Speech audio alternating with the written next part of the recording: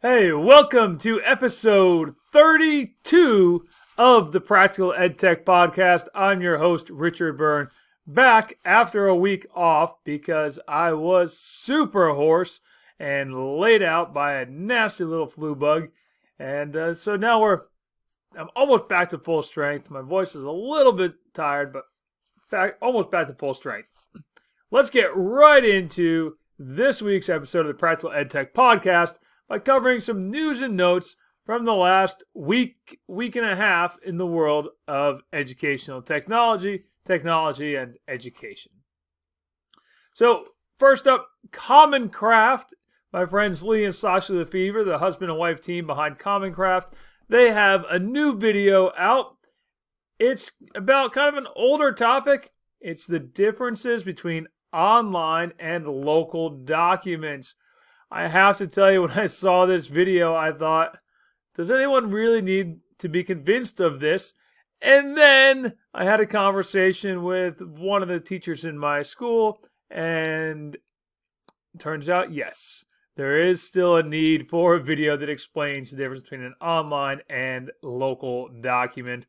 Now, I'm not sure that showing the video convinced that particular person who has his heels dug in, but it's still a great video. On the Common Craft note, not a new video, an old video of theirs that I published again on my blog last weekend explains the Electoral College. It's 2020. We're electing a new president or re-electing our current president. That's as close to politics as I'm going to get in this podcast. It's a great topic to revisit with your students, and Common Craft does a really nice job of explaining how the Electoral College works. So check out that video. That's available on their YouTube channel for free. Go to YouTube and look up Common Craft Electoral College. Great explanation of the Electoral College. On the video topic, there's a new stop motion video editor that I've been playing with a little bit. It's called Cloud Stop Animation. And as the name implies, it's a cloud-based, web-based editor for making stop motion videos. It is really easy to use. It's free. They have a variety of plans. You can use it free with no login. You can use it free with a login. And then there's a paid plan that gives you more storage space. But the free plan with a login is really quite good. And there's an education version. The free education version lets schools manage their student accounts. So that's really cool. So check that out. CloudStopMotion.com is the website. And thanks to Danny Nicholson and the Whiteboard blog for sharing that earlier this month. I meant to include it in last week's podcast, but last week my voice was shot, so I didn't record a podcast. Check out CloudStopMotion.com. Great little editor for making stop motion videos. If you are like me, you are probably chronically behind in replying to emails. And the official Google blog, Google's official blog, this week had an interesting little article about email productivity and some email productivity tips. One of them that was new to me, and there was really the only one that was new to me in there, was the suggestion of dragging emails into the tasks menu or the tasks bar in your Gmail. Which I thought, yeah, that's kind of a handy little trick, particularly if there's an email that has a task or something you need to do to follow up on. So, yeah. Check out that article on the official Google blog about email productivity. On Monday of this past week, I hosted a webinar. It was a free webinar titled 3 Easy Steps to Encourage Technology Integration. And I did that webinar for two reasons. One, I wanted to share this framework that I've been using for years for introducing new technology tools to people. I also was trying to test out a new webinar platform called Easy Webinar. Easy Webinar was easy to use. I'll give it that. It doesn't have all the features, though, that I like about GoToTraining and GoToWebinar. So EasyWebinar, while it's cheaper than GoToWebinar, didn't have all the features I wanted. So I'm not ready to say, yes, it's a perfect replacement for GoToWebinar. GoToWebinar still is top dog in my book. It's also the most expensive one out there at almost $200 a month. GoToWebinar is super expensive, but it has every bell and whistle, every feature you could ever use and need and more. EasyWebinar didn't have that. And so unfortunately, I'm not going to be using EasyWebinar going forward. But it was neat to try it out. And thank you to those of you who came to the webinar and were kind of my guinea pigs on how it worked. TED Ed released a new video this week, or I should say last week. It's called Do Politics Make Us Irrational? Spoiler alert, yes, they do. Politics does make us irrational. And the video cited a couple of those studies, including a really interesting one from 2013 in which the people tested, I guess, and the sampled were given some math problems and then shown some statements, some political statements, and if the statement agreed with their own personal views, they tended to do better than those who saw statements that disagreed with them. So that was kind of an interesting little video. Check it out on TED Ed. Do politics make us irrational? Yes, they do, but it's interesting why. Class Dojo has a new feature. It's called Events. And what it is just a handy little way for teachers to post upcoming events, due dates, for things like permission slips and that sort of stuff.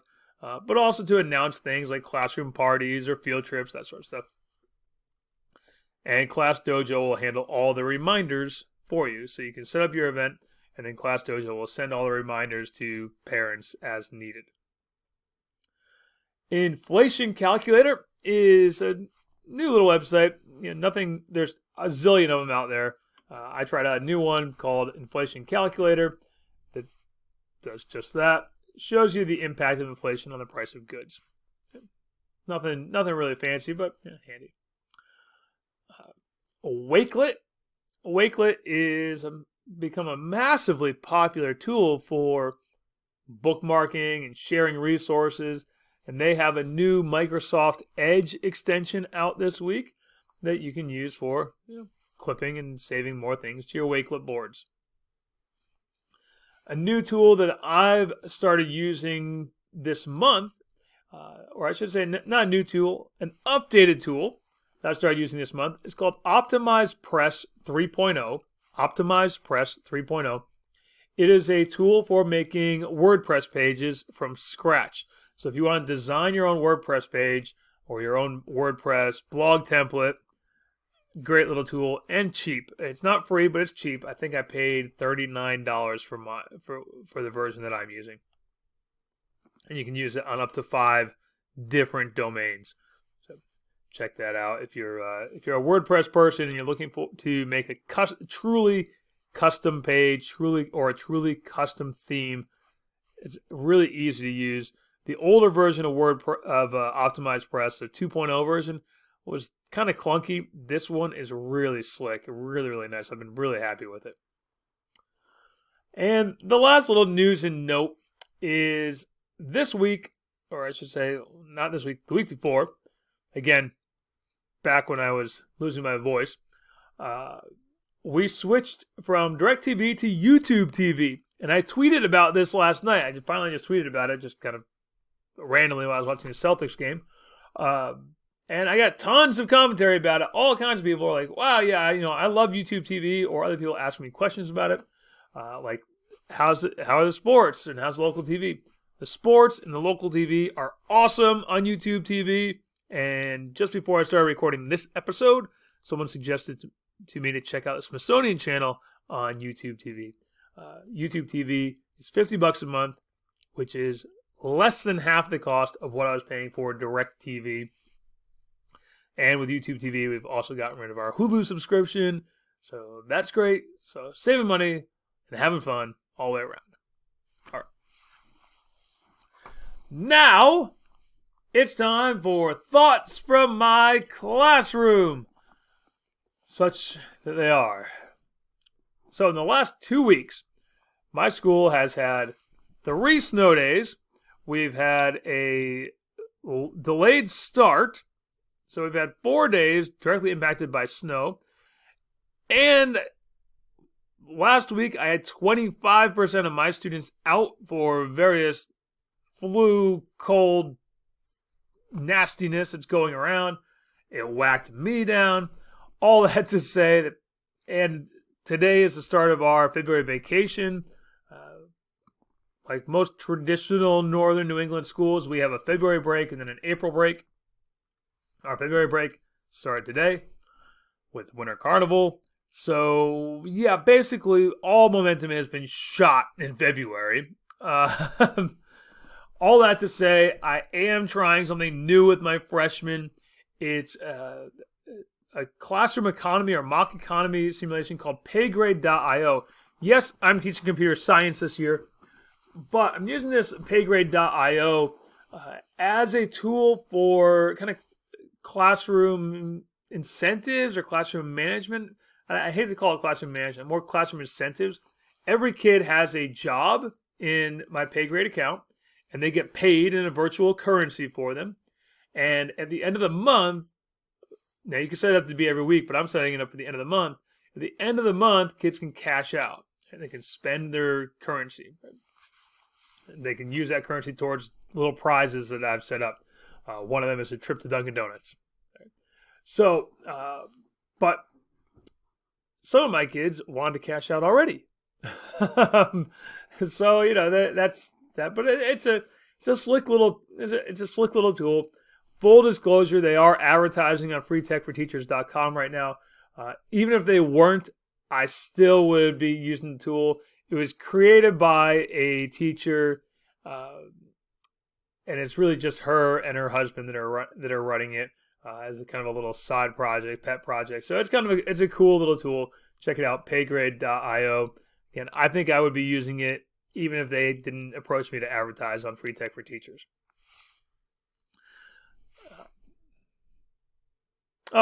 Last little thought from my classroom. We had a recruitment fair. That was the other thing that threw off my week. We had a recruitment fair for our tech school this week, which was a whole day and a half of letting students from our school and other schools tour through and ask questions about the programs, the tech school programs, vocational school programs, and sign up or apply to join the various programs. There is an application they have to go through. There's a lot of pressure on us to get kids to sign up and join our programs because that's how a lot of our funding is based. Our funding is based on numbers we get. And I was, thinking I wasn't going to have great numbers, just based on the fact that on Monday I couldn't talk really. I was losing my voice, and I had some of my current students kind of manning the recruitment, if you will. We actually had a great turnout. I've got more kids than I can accommodate next year, so that's great. That's a good thing. All right, now let's finish up this episode of the Practical EdTech Podcast with a little bit of Q&A, a handful of questions from readers, viewers, listeners like you, and my friend Beth. So my friend Beth writes to me this week, and she says, I'm working on a publication for COSN, and I want to use a Creative Commons licensed graphic. When I clicked on the link for the licensing info, I got this. Any idea how to properly cite it in the text? Beth. So Beth and I went back and forth on this a little bit. Those of you who are watching the video of this, I'm going to bring up what Beth is talking about right here. For those of you who are just listening, I'll explain. What happened here is Beth was taken to a page where the licensing applied to a whole package of media. not just the one image that she had, but the whole package. And so she was wondering, how do you cite the one item out of this package of media? And I didn't really know, and she didn't really know either. And Beth is pretty smart. Beth and I have done webinars on copyright in the classroom. We've done webinars together, co-taught webinars on copyright in the classroom. So she's no slouch on this topic. And we kind of went back and forth and kind of just determined that you need to cite it, and then you cite it as the organization, the licensing organization that has written it, and then call out that one individual item within it. Hopefully that makes sense. So you cite the whole package as they asked, and then call out the one item that's within that package. Okay. Philip asked me a question about screencasts and writing on PDFs. And he writes, I'm trying to screencast by writing on a PDF. I have Camtasia for my Mac, but I want to be able to handwrite in multiple colors on a PDF while I record it. I had Formulate Pro for years and made tutorial math videos, but now that tool is dead and I'm stuck. I have a Bamboo tablet to do the writing as well. Any help you can offer? Philip. My suggestion to Philip was to use Screencastify. Screencastify has recently unlocked a ton of features that previously you had to pay for. Basically, the only thing you have to pay for now is if you want to record for longer than 5 minutes in a particular video. And actually, I have an old colleague, old friend of mine, Christy, who has done this in the past. You use it with Screencastify. Screencast-O-Matic will work as well. Both have a lot of different colors you can use. You can just draw on the PDF while you're recording. It's just screencast over the PDF, and you can draw right on the screen. So that's what I would do. Use Screencastify or Screencast-O-Matic. Either one will work. Screencastify, I like their drawing tools a little bit better than what Screencast-O-Matic offers, but not so much better that I would say one is significantly better than the other. Both good. Anthony sent me a question. How do you use MIT App Builder? And I think Anthony is referring to the MIT App Inventor. How to use it? Can't explain it in one podcast probably. So I'll say, go to the MIT App Inventor website, go to the education section. They've got a ton of tutorials to help you get started using it. That's where I would start. Start with the education section on the MIT App Inventor website, and they will that'd be your best place to get started. And follow the first sample activity that's in there by default when you open up the MIT App Inventor, which is called Hello Purr, and you upload a picture of a cat, and then you pet the cat, and it purrs. So you learn how to upload a picture, upload an audio file, and then make a connection between the two. So I'd start with that. And last but not least, Scott asked me a question. Says, thanks for recording your webinar on Monday. Oh, by the way, that webinar is available on my YouTube channel. The recording is available on my YouTube channel. I like the framework and wondered if going through the discovery discussion and ending with demonstration could actually begin with demonstration as an incentive. Scott. Yes, it totally could, Scott. You could really do the framework of discovery, discussion, and demonstration in any order that you want. The reason that I generally start with discovery is that when I was thinking of this framework, I was thinking of it in terms of working with people who are a little bit more apprehensive about using technology, or a little more, I guess apprehensive, or not quite convinced of the value. And so I tried to start with some quick, simple things, like just some quick, handy little Google search tricks, or little tricks you can do in your inbox to speed things up. Just doing some quick little things like that to kind of hook people in. That's not to say you couldn't hook people in with doing an awesome video, or a podcast, or some cool thing you make with with an app designer. You can do it in any order you want. That's just why I've done it the way I have. Now, to truly wrap up the podcast today, a little bit from the Shameless Commerce division of my life, I will bring up the Practical EdTech Summer Camp. It is happening July 13th and 14th in Bethel, Maine. It is going to be more awesome than any year in the past, and it's been pretty awesome in the past.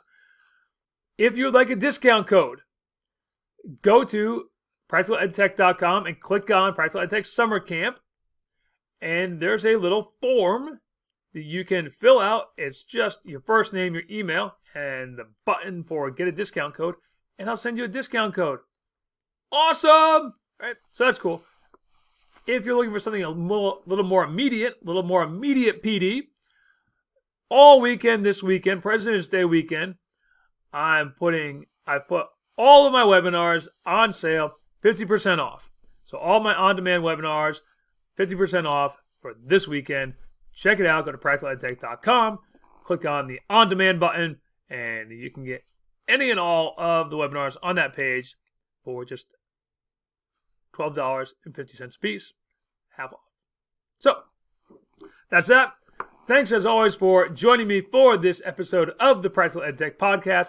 If you have questions for me, feel free to send me an email, richard@burn.media, or tweet at me, twitter.com/rmburn. Thanks, everyone. Have a fantastic weekend. Bye-bye.